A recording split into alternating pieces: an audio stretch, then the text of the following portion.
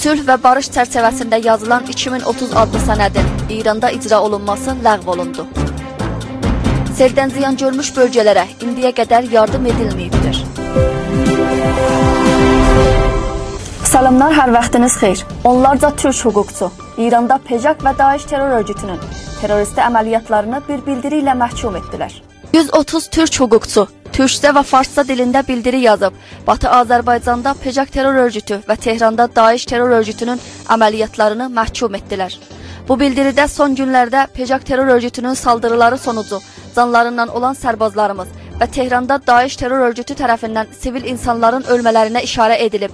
Türk hüquqçular bu terror əməliyyatlardan öz dərin üzüntülərini dilə gətirdilər. Bildirini imzalayan türk hüquqçular PJAK terror örgütünün Batı Azərbaycandakı yaratdıkları psixolojik rahatsızlığı, eyni zamanda əmniyyətsizliyi anlayıb, illər boyu yaslı olduqlarını dilə gətirib, hər cür terroristi əməliyyatı məhkum edib və qınadılar. Son olaraq xatırlatdılar ki, çeşitli adlar altında bu terror örgütləri xalqımızın düşüncəsində eyni anlamı daşıyır və terrorizmin yalnız bir bölgəyə ya xalqa qısıtlı olmadığı, bəlkə bütün xalqa və dünyaya bir təhdid olduğu anlatıldı. 13 aydan çox məhkəməsi olmadan Təbriz zindanında tutuklu olan Həbib Sasaniyan aclıq etisabına başladı. Güney Azərbaycanın milli mədəni fəalı Həbib Sasaniyan bəlirsiz durumuna və yalan suçlamalara etiraz olaraq aclıq etisabına başlayıbdır. 13 aydan çox bəlirsiz bir durumda Təbriz zindanında tutuklu olan Həbib Sasaniyan 1396 ilin Fərvərdin ayının 14-cü günündə ona uygulanan haqsızlığa və bəlirsiz durumuna etiraz olaraq aclıq etisabı etmişdi. Ancaq sorumluların dosyasına yetişiləcək vədələri ilə etisabına son vermişdi. Xatırlatmalıyıq ki, Həbib Sasaniyan 1395 ilin Ordubehişt ayından 5 nəfər başqa milli mədəni fəal ilə tutuklanıb, indiyə qədər İran hökumətinin dustaqlarında bəlirsiz bir durumda saxlanılır.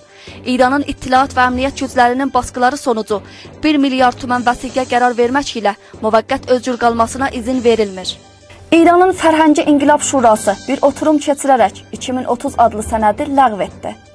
Həsən Ruhaninin qatılığı ilə keçirilən bu oturumda Fərhəngi İnqilab Şurası üyələrinin çoxunluğu İranda 2030 adlı sənədin ləğv olmasına oy verdilər. Sülh və barış çərçivəsində olan 2030 adlı sənədin eğitim sistemi İranda icra olunması yerinə savaşa, ölümə və öldürməyə dayanan İran hökumətinin eğitim sistemi icra olacaqdır. Bu sənədin yox olmasıyla fars olmayan xalqın ana dillərində eğitim almaları və kültürləri ilə tanışmalarına izin verilməyəcəkdir. Eyni zamanda qadınların erkəklər ilə yasa qarşısında eyni haqlara sahib olmaları yox edildi. Bilməniz gərəkir, UNESCO sazmanında ölkələrin həmən hamısının nümayəndələrinin qatılımı və uzmanların araşdırıb və çalışmaları sonucu yazılan bu sənəddə eğitimdə sülh və barış vurğulanıb, ölkələrin bütün millətləri ana dillərində eğitim haqqına sahibdirlər və qadın ilə erkəklərin eyni haqqa sahib olmaları yazılmışdı. Ancaq İran hökuməti Xameneyi başda olmaq üzrə bu sənəddən yalan açıqlamalar verərək xalqı öz düşüncələrinə uydurmağa çalışırlar. İran hökuməti seldən ziyan görmüş Azərbaycan bölgələrinə indiyə qədər yetişməyibdir. Sel hadisəsindən 2 ay geçməsinə baxmayaraq İran hökuməti ziyan görmüş bölgədəki evlər, köprülər və yolları öz başına buraxıb və görməzdən gəlir. Batı Azərbaycanın Bohran Sazmanı müdiri ziyan görmüş bölgələrə ixtisas verilmiş büdcənin Ruhani dövləti tərəfindən verilmədiyindən xəbər verdi. Sel hadisəsində ziyan görmüş ailələrin dediyinə görə evləri yıxılan ailələr hələ də ki, qohum əqrabaların evlərində qalırlar və dövlət onlara heç bir vam və mali yardım etməyibdir. Fotoşəkildəki görüntülər sel hadisəsində sınmış köprünün üstündən maşınlar və insanların get-gəl etmələrini göstərir və İran hökuməti sorumluları yol və köprüləri yeniləmək yerinə xalqa uzaq yollardan get-gəl etmələrini önəriblər. Bildiyiniz kimi, İran Cumhurbaşqanı Ruhani yeni Cumhurbaşqanlıq seçimlərində seldən ziyan görmüş bölgələrə yardım və yeniləmə vədələri vermişdi. Jack Sullivan, İran nizamı çatışmada Amerikanın ilk amacıdır, dedi.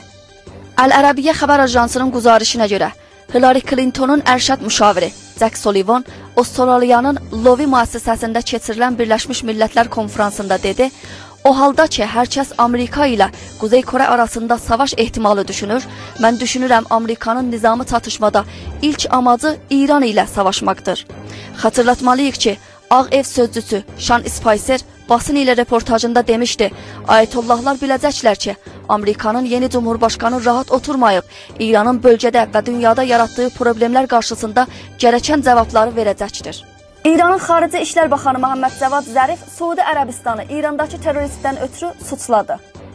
İranın Xarici İşlər Baxanı Muhammed Cavad Zərif Norveçdə keçirilən Oslo məcməyində Suudi Ərəbistanı terrorist qruplardan himayət etmək ilə suçladı. O dedi, İranın əldə etdiyi bir sıra önəmli bilgilərinə dayanaraq Suudi Ərəbistan İranın doğu və batı sınırlarında terrorizmin gəlişməsində çalışır. Xatırlatmalıyıq ki, Tehranda məclis binası və Xomeyninin məzarına silahlı saldırı oldu və Sipahi Pasdaran gücləri bu saldırıları Suudi Ərəbistanla ilgili olduğunu iddia etdi. Ancaq Ərəbistanın Xarici İşlər Baxanı Adil Cəbir bu iddiaları rədd edib və terroristi əməliyyatları məhkum etdi. Ən son Daesh terror örgütü bu iki saldırını üstləndi. Terrorizm və terrorizm yandaşlarının kanalları İran hökumətinin himayəti və izni ilə aydın bir şəkildə fəaliyyət etməyə başlayıbdır. Amerika İranın Sipahi Pasdaranına aid olan pehpadı Suriyədə düşürdü. Bir sonraki gündəm xəbərədək Allahın əmanında.